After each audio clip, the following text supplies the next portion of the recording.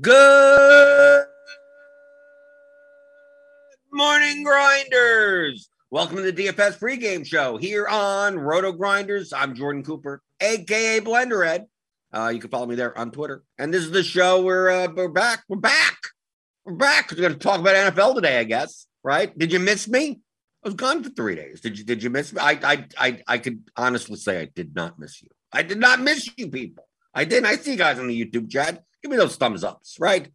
Make up for the past 3 days of no thummy thumbs and give me some more thummy thumbs and subscribe scribes and notification bells or whatever. Click around, right? But I didn't miss you. I didn't miss you. I really didn't. It was nice not to wake up that early in the morning so I can answer questions in the YouTube chat I probably answered 734 times before. But but I'm back. It's Casual Friday. So we'll take things casually today. I mean, I've just started to look at the NFL slate, right? I didn't look at anything DFS for the past 3 days. So, I don't even have my MMA sheets up. So, if you can ask me about tomorrow's MMA card, no idea, right? I'm going to do that after the show. Set up all the betting odds and everything and see what the hell's going on with that. NBA, I have no idea what happened yesterday. Apparently, I think all the Raptors won. I think if you played all the Raptors, you won last night. I think that's what I saw on Twitter. But I don't know what's going on tonight in NBA. I'll have to take a look at that also. But we were running some stuff for NFL primarily today. So as always, you could always ask your DFS strategy questions, anything you want to talk about in the YouTube chat. But let me before I go into that, let me run some stuff here because I'm looking at the NFL stuff now. So obviously Friday we're a little bit more clear with the news situations. We still got some Q tags up here, but Nick Chubb doesn't look like he's going to be playing, which opens up Dearness Johnson. Chase Edmonds, I don't believe is going to play. We got a bunch of that news in, so I want to go through. I like taking an aggregate of like the blitz projections and our Roto Grinders Gridiron IQ projections, just so we could start kind of running lineups, seeing what they look like. Right, so I'm gonna run this. I'm gonna run 100 lineups. We got how many games on the slate? We got enough for 5% per quarterback, and let's see what these game stacks kind of look like. Right, we're trying to target games primarily, and see what the projection looks like, and especially versus the ownership. We got some ownership now also, so we got this. So you could do this in Lineup HQ. It's called the custom projections modal. That's what they call it in the web development space, the modal.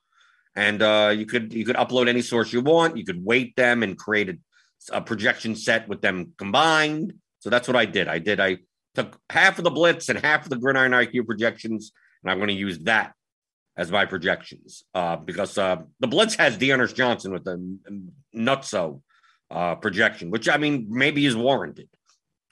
So we just take a look now at the aggregate projections, and I like looking at RGV, which is essentially which is salary adjusted plus minus. So it gives you a basis of if you don't play this player, this is how many points you're giving up by not playing them in comparison to other players.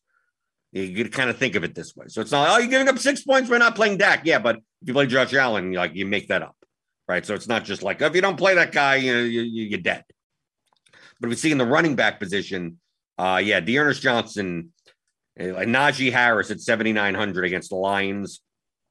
Connor doesn't rate out as much against the Panthers, but probably popular in cash games. I mean, I would assume based on what I'm seeing here that a cash game build is Dearness, Harris, and Connor, and just don't worry about it. I think a lot more running backs this week are viable. I think 3 running back builds may be more worthwhile than 4 wide receiver builds, but we'll take a look. We'll take a look. See, I got the build rules up. Make sure I got everything clear. How many game slate is this? This is an 11 game slate. 1, 2, 3, 4, 5, 6, 7, 8, 9, 10, 11. 11? 1, 2, 3, 4, 5, 6, 7, 8, 9, 10, 11. Okay. So 22 teams. So that's 4%. 4% per quarterback. Is that good enough? 4 times 20, 22. 5 times 22. What do we do? 4? Good enough. Whatever. 49.5, whatever. So we're just running 100 lineups. I want to see the top projected stacks, game stack. The quarterback with two teammates Doesn't have to be receivers. Could be a running back. And an opponent on the other side, just to see what games project, what teams and games have the most best projected players together. We can do that by just going through the games, right? You get a sense of that by just like, oh, Detroit, Pittsburgh, and just basically seeing how many players are kind of like above salary adjusted plus minus, right? So you see Freiermuth, Smith, Johnson, Harris. So I'm assuming based on this, we're going to get a bunch of Ben Roethlisberger. Right? Because Ben plus Najee plus Deontay, and with DeAndre Swift as a run back. Like you could tell just from the values here. Right? So this is the reason why a lot of times I don't even have to do this, because I could just look through it. Like Tampa Bay, Washington. It's like Godwin, Fournette, Evans, McLaurin. We'll get some of this, maybe not as much as you think. We take a look at the Cleveland game. Right? It's not much of anything else other than Dearness Johnson, but we'll probably still get some Baker Mayfield, Johnson, Landry type of lineups. Is there anyone in New England worth a crap? Jacoby Myers, I guess, at 4,800. He never scores a touchdown. Doesn't matter. I have no idea, but we'll see. Okay, so I'm going to run 100 lineups, 4% per quarterback, just so I get all the quarterbacks, and we could look through it. I'll go in the YouTube chat. Con Campbell, if you could still play the lower stakes cash games on DK, would you play? Yes. I would. I do not. Lower stakes cash games, if you listen to the latest Theory of DFS podcast, like last NFL slate, I did not play cash games on DraftKings. I did on FanDuel. The amount of volume that I play, it's getting to the point where I'm not even sure if it's worth. If it's worth the swings. I think at the end of the year I come out ahead, but like for like a 2% ROI, let me tell you, it's not fun going up or down 10 grand, per week in NFL, right? If you have you win in cash games, it's like, oh, you made $6,000-7,000. You lose $8,000. Like, and it's always on a Tubi. It's like it's not something that's like, oh, I majorly screwed up. Or it's like, no, it's like everyone's making Tubi twos type of thing. So the amount of volume that you need, especially on DraftKings where you can't play the lower stakes, you got to play $5 and up.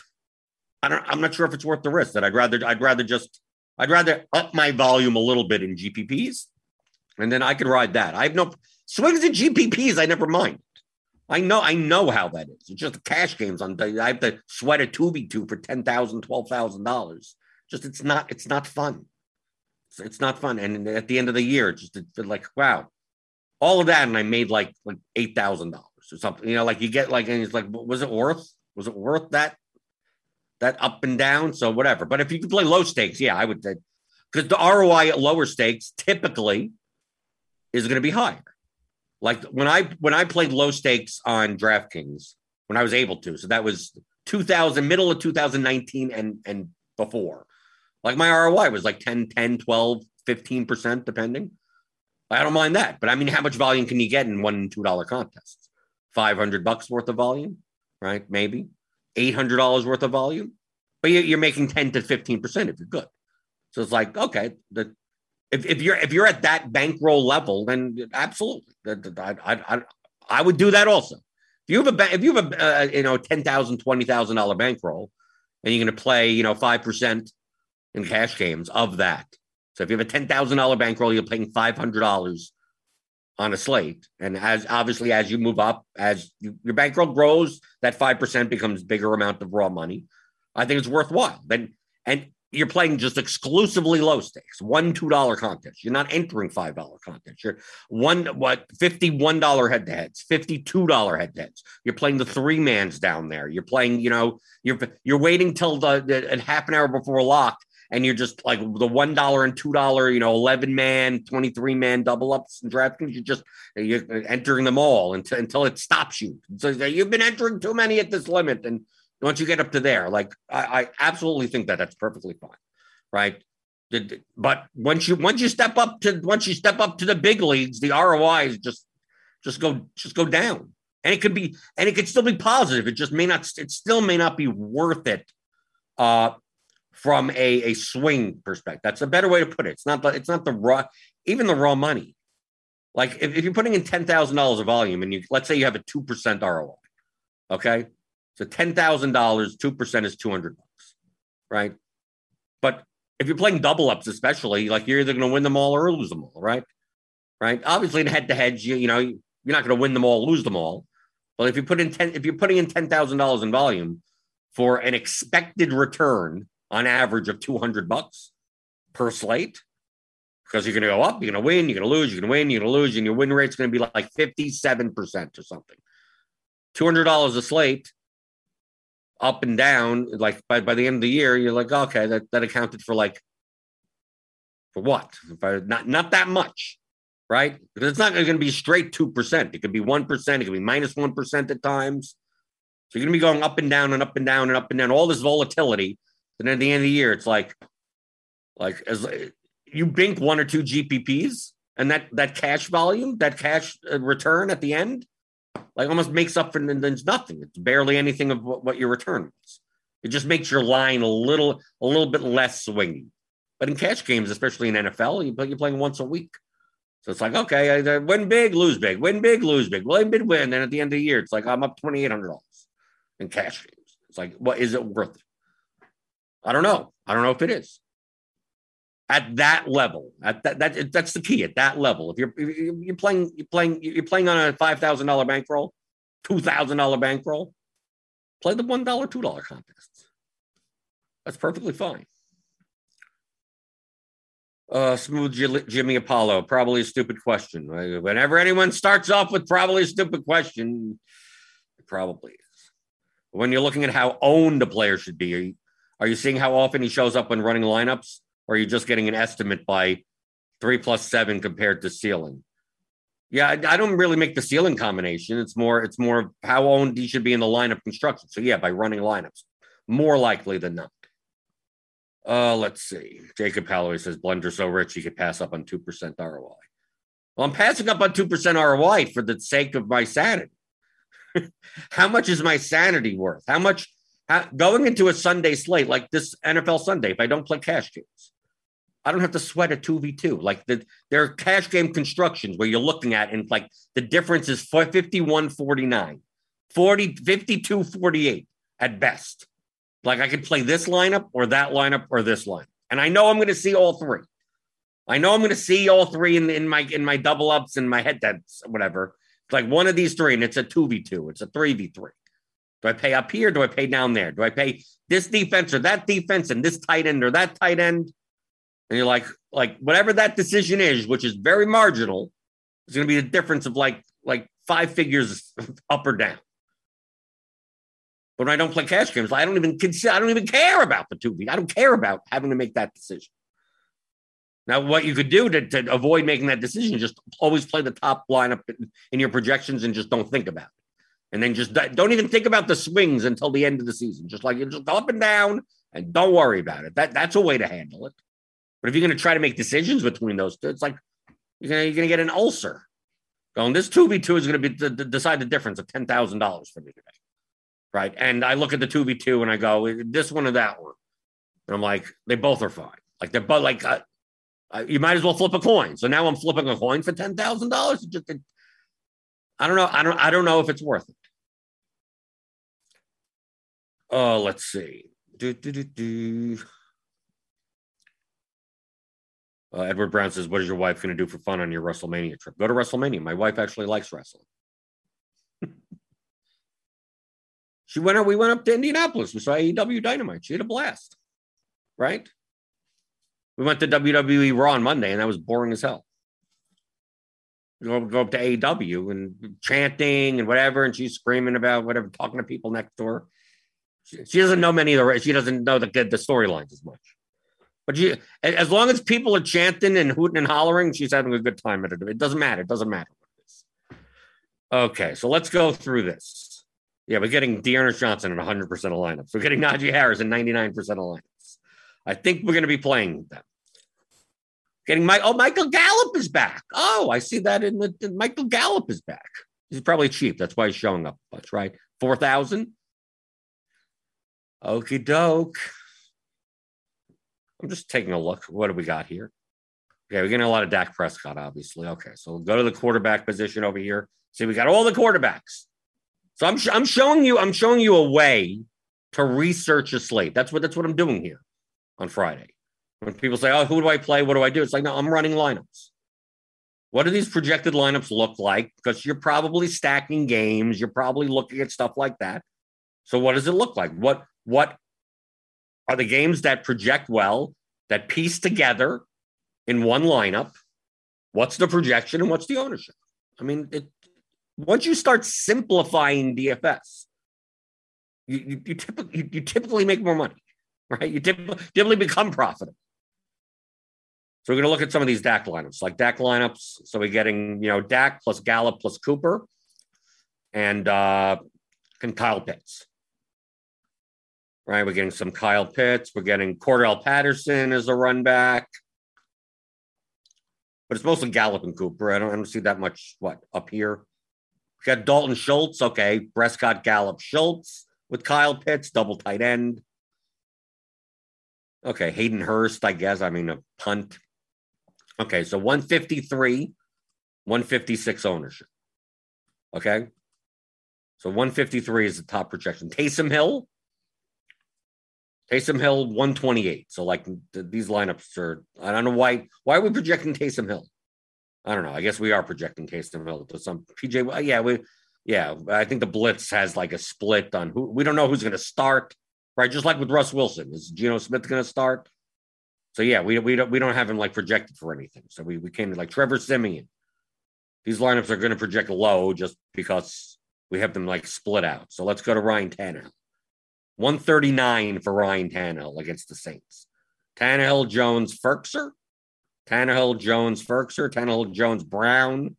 Brown's 7,800. So yeah, that's driving it down with Troutman as a running back.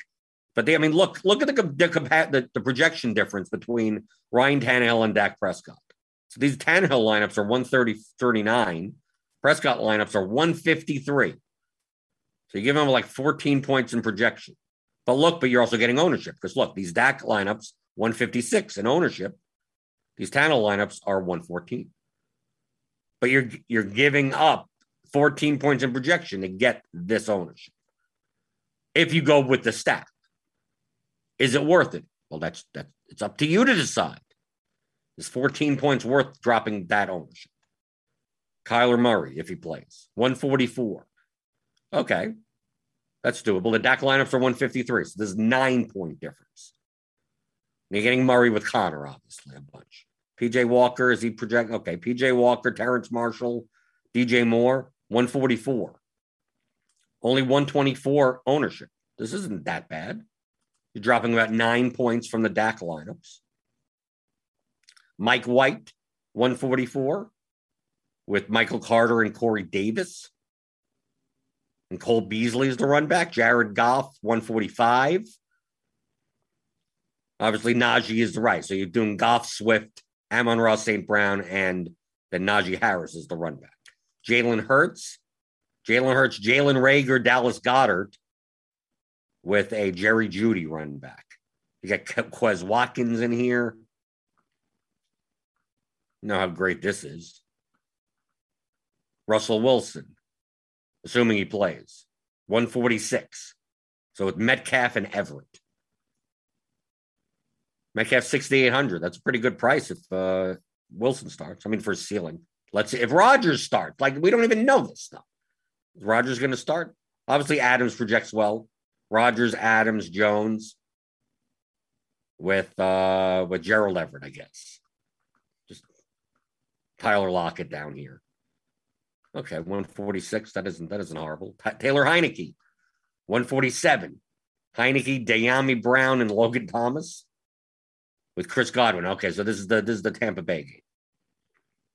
So Tom Brady, Chris Godwin, Cameron Brake, assuming that Gronk isn't going to play. You run that back with probably a cheap receiver. Terry McLaurin doesn't project that well, right? You're getting Adam Humphries in these types of lineups. Teddy Bridgewater, 147. Bridgewater, Judy Fant, assuming he plays. I think he's fine, right? Off the COVID list. Then you got Dallas Goedert in those lineups. Dallas Goedert, Quez Watkins, I guess. Josh Allen. Let's see. What did Josh Allen lineups look like? 148. Beasley and Diggs. Ryan Griffin is the run back. The Buffalo, maybe you don't even bother running the back. Corey Davis, maybe. He's back. 4,900. Maybe he's worthwhile. Kirk Cousins. 148. Cousins, Osborne, Conklin. That doesn't seem like the best stack. Right? Because you're just basically trying to jam in Najee and Devontae Adams into this lineup. Zeke. Dalvin. Okay, you get Dalvin Cook in this one with Osborne. You don't get, in these, the top, the four that we made, you don't get Thielen or Jefferson or anyone like that. Baker Mayfield. 148, but this is primarily driven by Dearness Johnson.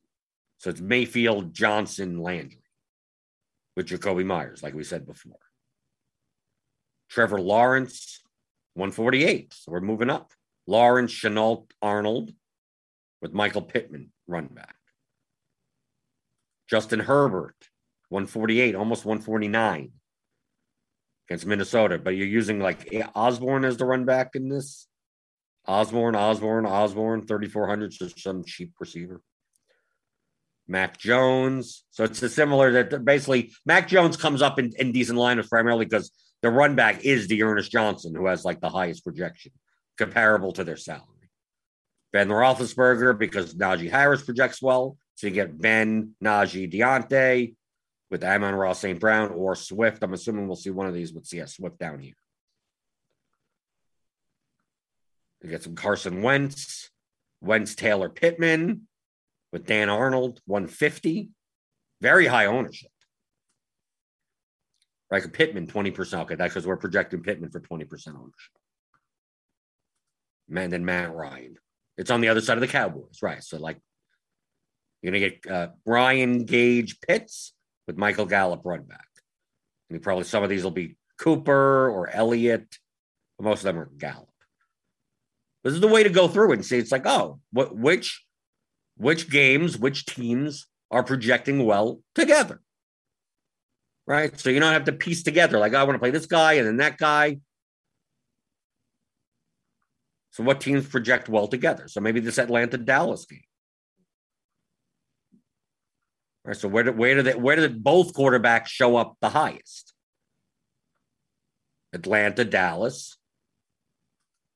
Like Indianapolis, Jacksonville, even Trevor Lawrence comes up a bunch.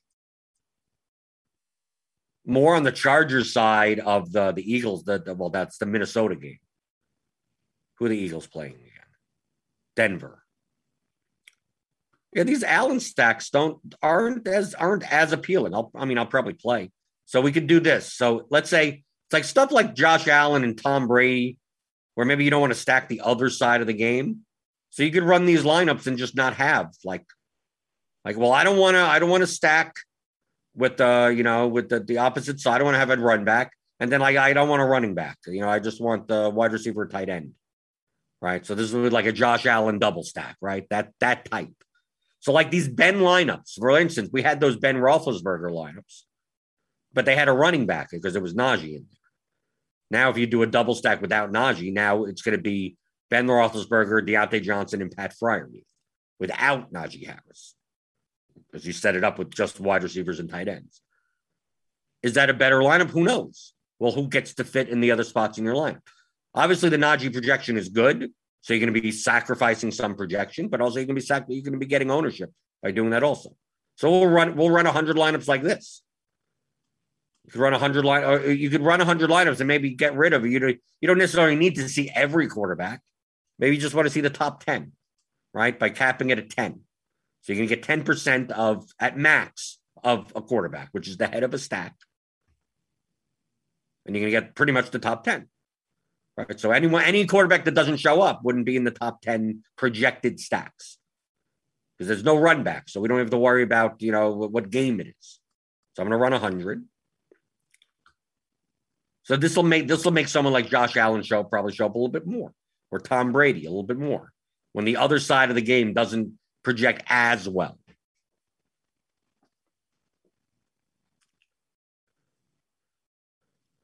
March Mimic, once you run your Friday lineup to see what seems to project best, what's your process for deciding who's in your player pool? Ownership. That's it. It depends. It also depends on the contest that you play. The larger the field of contest, probably the larger your player. But the more willing you are. See, this is the people take the wrong information out of it. The larger the field you're playing, the more willing that you would be that you're willing to sacrifice projection for ownership. Okay. Now understand the difference between me saying that and saying that you should have a larger player pool. The mentality you should be thinking of as the field size of your contest gets larger is I'm going to be more willing to sacrifice projection for ownership. Now, obviously, if you're going to be if you're willing to sacrifice projection, that means there's more players available for you to play, right? By proxy. If you're not willing to sacrifice projection, you're not going to play a guy that doesn't project. You're going to have a much more condensed player pool. The more willing you are to sacrifice projection, that means it opens the door up to everything. Like we take a look. For instance, let's just take a look at the wide receiver position in general. If you're playing small field contests, like you're going to be focused on the top of this range, right? But let's say we scroll down, right? We have RG. I got it sorted by RGB here, and you're like, Devonta Smith at 5,900, right? Doesn't project as well as other receivers in that range. Tim Patrick, Tajay Sharp, Jamal Agnew, MVS, AJ Green. Like, in comparison to the ones that are up here, they don't project as well, but they're also going to be lower owned. But if I'm playing smaller field stuff, if I'm playing a 500 entry contest, why would I be willing to sacrifice 2 or 3 points just to play Quez Watkins? When I could win with a little bit higher ownership and play Cole Beasley. That's projected, 4 more raw points better. And I'm not the ownership, I don't have to care as much about. So when you're playing smaller contests, your player pool is going to probably be smaller. Not because you want to focus in on a core. It's just that you don't have to, you're not going to be as willing to sacrifice projection for ownership. You're playing the Millie. You don't mind sacrificing. You could play lineups that are 25 points lower projected if you get the requisite ownership with it. Because the reward for those lineups is first place is $1 million. So you don't mind sacrificing the projection as much. I mean, to the point of, you don't do it to the point of stupidity. You don't play a lineup that's 100 points lower projected. They'll almost never get there. So that's the reason why the player pool size that you choose would be different. It's not me going, I'm playing small field contests. I'm going to have a player pool of 200 players. I mean, I could have a player pool of 200 players, but it's very unlikely that the guy at the bottom of the player pool that projects 5 points lower than some other guy is ever going to make into my lineups for playing small field contests or even mid-sized field contests. The large stuff probably have a bigger player pool. It has nothing to do with the amount of lineups you have. That's diversification. We're not even talking about that. So being that, like, on Sunday, I'm primarily playing contests. The largest contest I'm playing has like 5,000 entries, like the $100 spy, single entry spy, but I'm playing a lot of the double spy, which is like, I think 800 entries. And yeah, I may play like 3 entries into the Wildcat. And I think that's like 4,500 entries or something like that. So how much projection am I willing to sacrifice? So some of the lower projected guys, I'd only be playing in stacks. So looking down here, it's like, would I have Marquez Valdez-Scantling in my pool?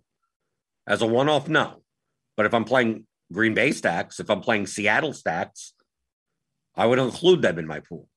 I organize stuff in NFL by game, by team, not by individual players. Individual one-offs have to be high projected. So if I'm going to play, if I'm going to play the Dallas stack, for instance, right? Amari Cooper, CeeDee Lamb, Michael Gallup. Like I'm going to include Dalton Schultz in my pool. Like, is he going to show up in lineups? I don't know. But I'm going to include everyone that I can. CeeDee Lamb. Well, CeeDee Lamb doesn't project as well as Amari Cooper, for $800 more. But I'm playing a bunch of Dallas, so he's going to be in my pool. Atlanta on the other side of the game. Russell Gage will probably be in my pool if I'm playing that game. If I'm not playing that game, Russell Gage you may not use Russell Gage at all. May not be a need to. If you're playing a bunch of Josh Allen stacks and you're like, well, Emmanuel Sanders projects poorly. Dawson Knox projects poorly. I like Beasley and Diggs, right? And possibly if Zach Moss is out, Devin Singletary. Well, I mean, you could choose to just make all your Allen stacks Beasley and Diggs. But what happens if I'm making 10 of them? And I don't want Beasley and Diggs to be all of them. I want it to be Beasley plus Sanders. I want to be Diggs plus Knox also. So even though they don't project as well, I'm gonna leave them in my pool. But using Dawson Knox and Emmanuel Sanders as one-offs is probably not going to happen because their salary adjusted plus minus is low. So they don't help the lineup unless Josh Allen is in the lineup, unless the Jets are in the lineup.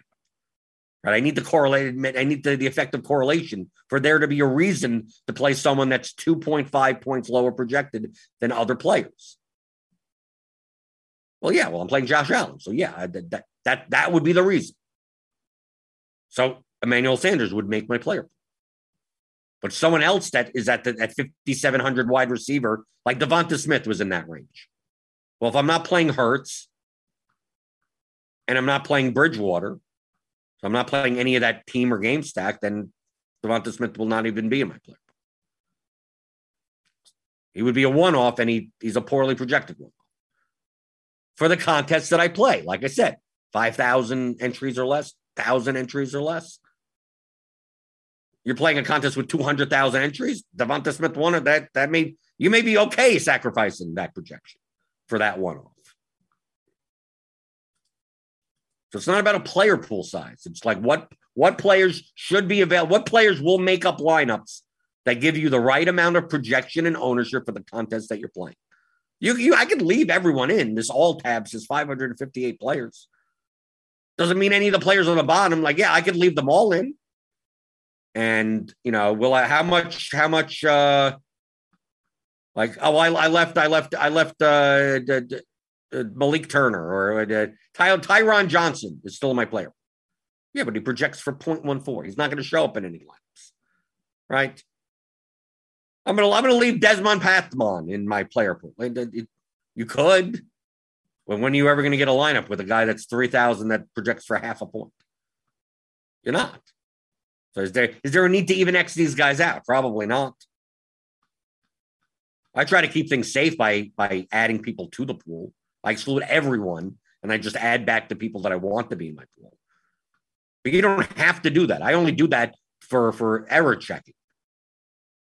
Right? If you're building a whole bunch of lineups and you're not aware that, there's some dude, like the 3K dude that projects for 5 points that shows up in like 3% of your lineups, and you don't realize it.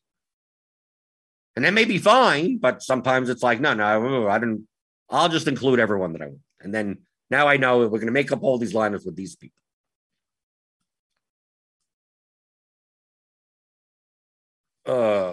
Michael Dompier, tangential question. The slate only has 3,000 entries so far and a possible field of over 26,000. When do the other 23,000 entrants show up between now and Sunday morning? Oh, in the slant. Oh, and not between now and then? It's not going to overlay. What he's asking, are enough people out of bankroll that it may not fill? No, it'll fill. You don't want it to fill, right? Don't you now? You'd rather it be overlay or early. It's only Friday morning. Okay, let me go to We ran because what we did is we ran the stacks, wide receiver, tight end, no run back. Okay. Obviously, when we do that, what's the top projected lineup? Josh Allen, right? Yet the one when we tried the 3+1s, Josh Allen stacks were okay, but not all the way there because basically we don't have to deal with, Jamison Crowder or Corey Davis or Michael Carter or some garbage jet. So as far as a top 10 stack, let me go. We still get tons of Dearness Johnson, Najee Harris. We're pretty much going to play them on Sunday. So we get some Carson Wentz. So we have Carson Wentz at 148, Tom Brady at 148, Bridgewater at 149, with Cortland Sutton and Jerry Jeudy, with no Philadelphia players. Herbert, 149, because you don't have to take on the Minnesota guy with it. Josh Allen, 149. Trevor Lawrence, 150. You don't have to bring back anyone for the Colts. Matt Ryan, 151. With Hayden Hurst and Kyle Pitts. That's probably not a lineup I would play. And then Dak Prescott, 155. Basically, Dak Prescott rules all. This seems like a pretty chalky lineup, right? Prescott, Gallup, Cooper. Then you jam in Harris, Johnson, Adams, James Conner. You play some, punt Dan Arnold. But this would be the type of lineup you'd play in a really small field contest. From an ownership perspective, I would guess. I'm assuming Gallup's ownership comes up. Right. We have him at 3%. If he's going to play in these 4K, I'm assuming that number is going to come up. He's not going to be that low owned. I'm assuming. I mean, look at this lineup. I mean, look, the same type of lineup, but just with a slight tweak, right? So instead of playing James Conner, you're playing Leonard Fournette. He's going to be a little bit lower owned probably than James Conner. And you paired Dearness Johnson with the Browns defense. So these are, I mean, to me, these look like small field. Because look at the ownership. The ownership's fairly high. 159. But if you wanted to play this in the juke or something, the double spy, right? That's what these types of lineups are, towards the top. But that's why you look at lineups. You take out Devontae Adams from this lineup, the projection goes down, the ownership goes down. And as your contests get bigger, the more projection you're willing to sacrifice, and as long as you're getting requisite ownership with it. Don't sacrifice projection and get nothing for it. Get something. Either you're getting ownership, you're getting, leverage, lower ownership, or you're getting correlation. You're getting something. So many people build lineups and they don't realize what they're doing. Especially if you're hand building, you're not even paying attention to what these numbers are. I'm going to play this guy instead of that guy in this lineup. It's like, okay, how much projection are you sacrificing? I don't know. How much ownership are you getting? I have no idea. So then how do you know that it's a good thing to do?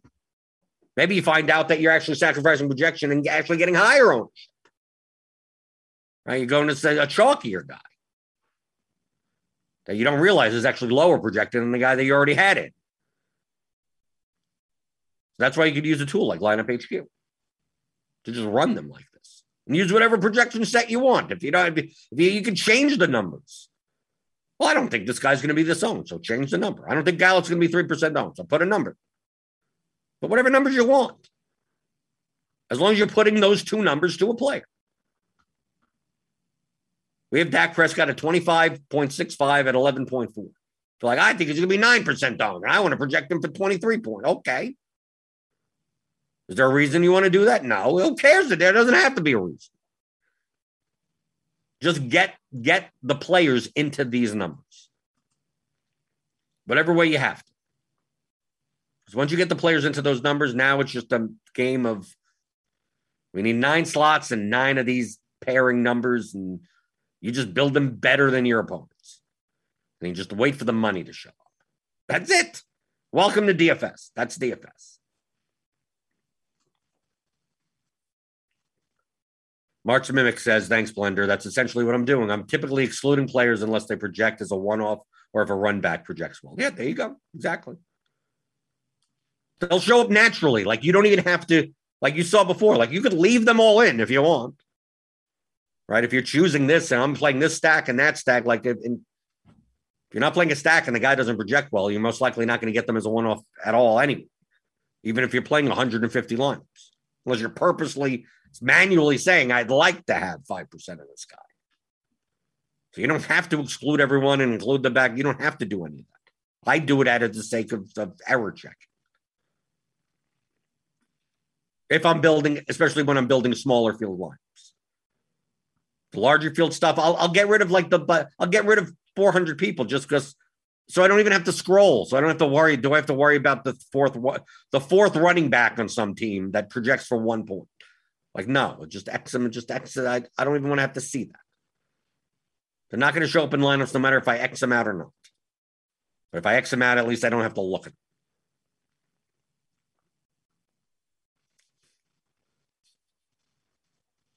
Jacob Calloway has a good point. Remember, people, someone could be 5% owned, but be 95% owned in a specific archetype. Correct. Taking Gallup at 5% in your Dallas stack isn't actually leverage because 95% of the Gallup lineups will have Dak. That's absolutely correct. That's why when judging lineups with stacks, I consider the whole stack to be one ownership. All right, so like 3% that like this isn't like what Jacob is saying is like this lineup up here is like, well, I got a 3% owned player in my lineup, so I'm good. I got enough leverage. Well, Gallup at 3% would be much better in this lineup archetype if it wasn't a Dak line. If this was a Josh Allen stack, like let's take a look. Can we find? Let's see. Let's see. I don't know if we got any Cooper. Do we got any Gallup in this? Here we go. So here's this Josh Allen line. And let's just say Gallup is 3% owned. I don't think he's going to be 3% owned. Michael Gallup at 3% owned in this lineup is much different than Michael Gallup being 3% owned in a Dak lineup.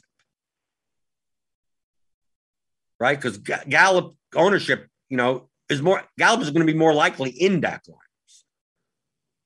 But it's going to be less likely in Josh Allen. So just like with Beasley, if you want to say the same thing with Beasley or Diggs. Oh, I'm getting Diggs at 8%. Yeah, but I mean, he's going to be a lot of that 8% is going to be Josh Allen lineups. So it's really like you're not multiplying. This is the main reason why like ownership sum and ownership product aren't like exactly correct things to use. They're blunt tools. They're better than nothing. You can't say, well, 12% of lineups have Josh Allen and 13% of lineups have Cole Beasley and 8% of lineups have Stephon Diggs as if they're independent of one another. So it's like, so how many lineups would have all three in them? Well, most of them, right? Because it's Josh Allen, people stack. There aren't going to be that many Josh Allen naked lineups. So a lot of this 12% ownership, probably 10% of this 12% ownership is Cole Beasley already. And 6% of this 12% is probably Stephon Diggs already. So let's 12, 13, and 8. In total is about 10. 10% of lineups will have something like that as an archetype. Especially with Dearness Johnson and Najee Harris, right? So that's an archetype. Now you have to get different elsewhere. And that's where Michael Gallup comes in. If he was 3%. But in the Dak lineups, we go to the Dak lineups where there you go. Michael Gallup isn't that. Like, yeah, you actually have no like really low-owned guys that's listed here, at least. If we scroll down, let's see. Do we got any? Here you go. Here's a Dak lineup. Dak, Gallup, Cooper. But now DJ Moore's here. It's like, okay, there you go. So you don't care about the Gallup ownership. You're like, okay, well, I already got Johnson. I already got Harris. Chalk City. Already got Adams. Chalk City. Arnold. Chalk City. I got Chalk City in my line. And I got a popular stack. Even though, well, Michael Gallup is 3% owned. Yeah, but like 3% of the lineups have all of these guys, except for DJ Moore. Right? So this, yeah, when taking into account the entire correlation of your lineup, like really the differentiator is DJ Moore, not Michael Gallup in this lineup. Here's a Dak lineup with Beasley in it. Like Beasley at 13% owned is more valuable in this lineup as a one-off because he's most likely not going to be as much of a one-off, and he's going to be more in Josh Allen lineups. You have to understand how the correlation affects ownership. Having a 1% owned guy in a popular stack doesn't, I mean, only 1% of people have, but 1% of people have the same quarterback and the other wide receiver that you already have also. That makes up most of that 1%. It's not these random one-off lineups. It's probably going to be because the quarterback happens to be in those lineups.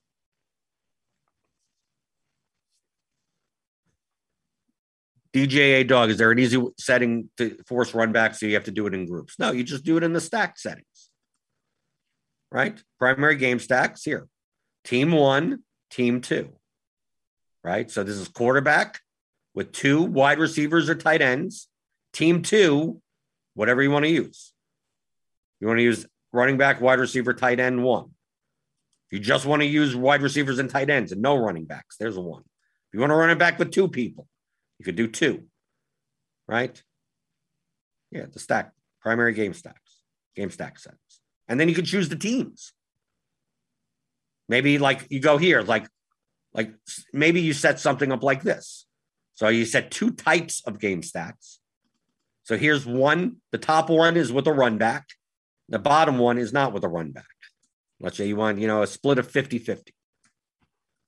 But it's like, but you go here and you go, who do I not want? I don't want the Buffalo to have a run back, right? So you just uncheck Buffalo, right? Who do I not want to have a run? Like, the Tampa Bay. Maybe I don't want Tom Brady to have run backs. So there, uncheck that. Only the teams that you want to have here. That's what you do. And it automatically does it. So you don't need to use groups. Anything else in the YouTube chat? Normally I talk about MMA, but I literally have no idea. I haven't even put in the odds. I have no idea. The weigh-ins are coming. I think I've been looking at Twitter. I've been keeping my eye on Twitter. It seems like two or three fighters have already not made weight. So who knows? Are we going to even have 11 fights? Is there a point anymore? Melvin Pitts. Hey, Blender, can't you use the other stack tool to find the stack ownership total? If so, can you give an example? Yeah, I guess you could use the game stack finder. I never use this. I never use this tool. So I'm using the total ownership. I'm using the ownership sum anyway. I'm never playing just to be clear, I'm never playing lineups that are that high owned that I need to even calculate what the stack total ownership is anyway. Right? Like really, that's what it comes down to. Like it's almost, it doesn't end up, I don't end up needing to even know that information. Right? I take a look at that lineup with Dak, right? Like I'm not playing a lineup that's even has an ownership sum of this high anyway. So I don't have to look and go, oh, this isn't really leverage. Yeah, because I'm never playing lineups that project like this anyway. I'm not playing the really small field contests. I'm playing small to mid-sized field. So I'm rarely playing like 160 total, like in this line. I'm not playing these types of lineups. And it's a chalk and straw. I mean, it's Johnson, Harris, Connor, Adams lineups. It's very rare that I'm going to be playing those types of lineups. I'll be playing all these guys, but probably not all together. So once I start not playing Harris, Johnson, Adams, and Connor together, then obviously my total lineup ownership goes down. And then I don't have to necessarily concern myself with the stacked combined ownership. I'm good. I'm already good. It doesn't matter. It doesn't matter at that point. Could I be a little bit more precise? Yes, but at the end of the day, conceptually, it doesn't matter. Let's see. FanDuel has MMA now. Yes, FanDuel has always had MMA. Any place to find game lineups from previous contests? Yes, Results DB. It's on Roto Grinders. It's free. Just go to Roto Grinders site and go to rotogrinders.com/resultsdb. It's only for DraftKings stuff. You could look at any contest, and NFL, NBA, MLB, all the publicly posted GPPs and double ups or whatever. Yeah, we got all that information. Smooth Jimmy Apollo, Hangman winning on Saturday. Yes, he better. It's a 2-year storyline.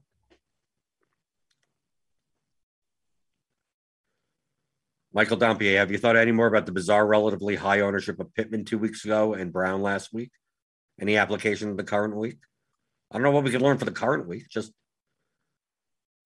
I assumed that Marquise Brown was much higher owned than expected because Lamar was higher owned than expected. Pittman was a decent cash play the week before and just got steamed up. People around the industry talked someone up.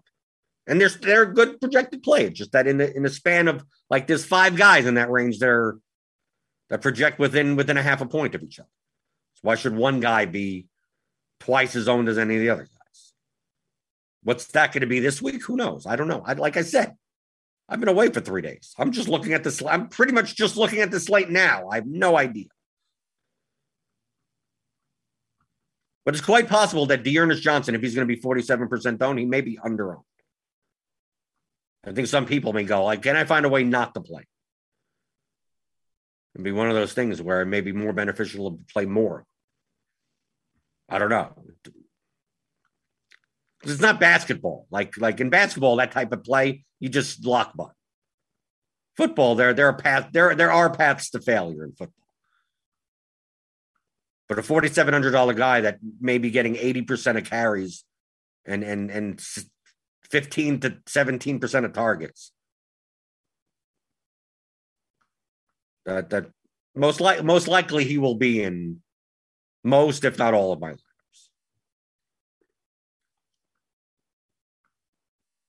To find that production, if Dearness Johnson was 6,000, I wouldn't be talking that way. But at 4,700. But the thing is that in the Dearness Johnson lineups, maybe getting away from like a Devontae Adams would be better off.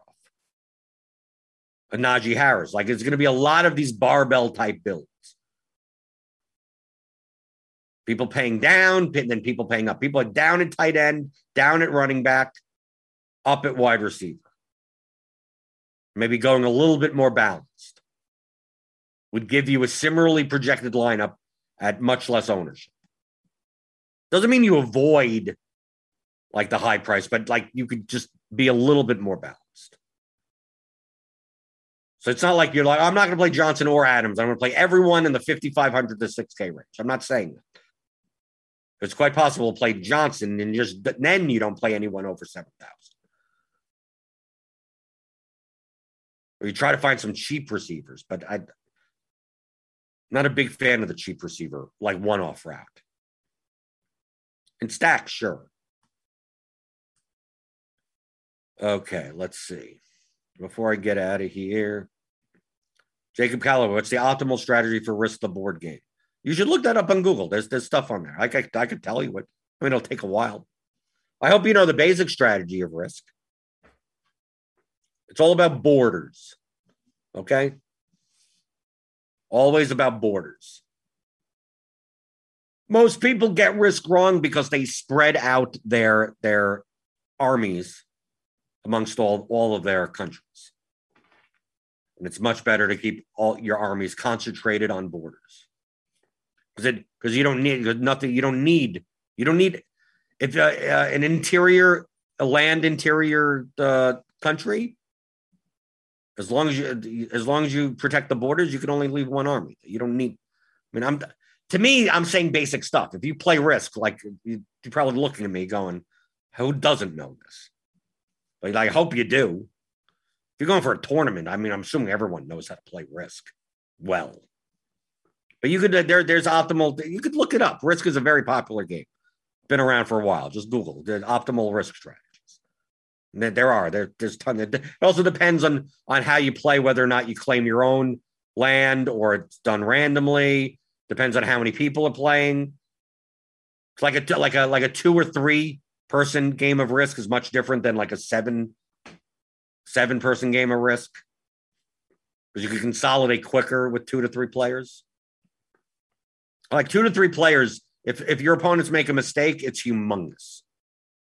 A 7-player game, like a lot of times you can't capitalize on other people's mistakes as much because you're just not there to do it. You have to convince someone else to do it. You have to almost team up with someone else. Jacob's never played it before. So if you've never played it before, just learn at least learn the basic strategy so you don't look stupid. I've never played actual Risk tournaments. I just played Risk a lot when I was a kid. Chaos, so do you have a target minimum for allowing an running back to be in the quarterback stack? Should I default to not doing it and only allowing it in rare circumstances? No, I don't care about target minimums. I only care about projections. Dearness Johnson is 4,700. He could still get 20 carries, 2 touchdowns, and Baker Mayfield could throw for 300. I mean, like, at his price, it's a price to projection. It has nothing to do with targets. Oh, Jacob's saying it's a 5 people home tournament, mostly drinking over a board game. Oh, okay. So you could crush it. I thought you were going to like an actual, some type of organized, like, not like an official thing, but I mean, like, there are people that do in cities that do game nights. We're going to have a Risk tournament, but it's all people from like a gaming club. But yes. So Jacob, just make sure you keep your armies on the borders. You want to, your goal is to take over a continent, secure its borders, and then you obviously get to cash in every turn for having a continent, right? And your goal is to ruin people's chances of that.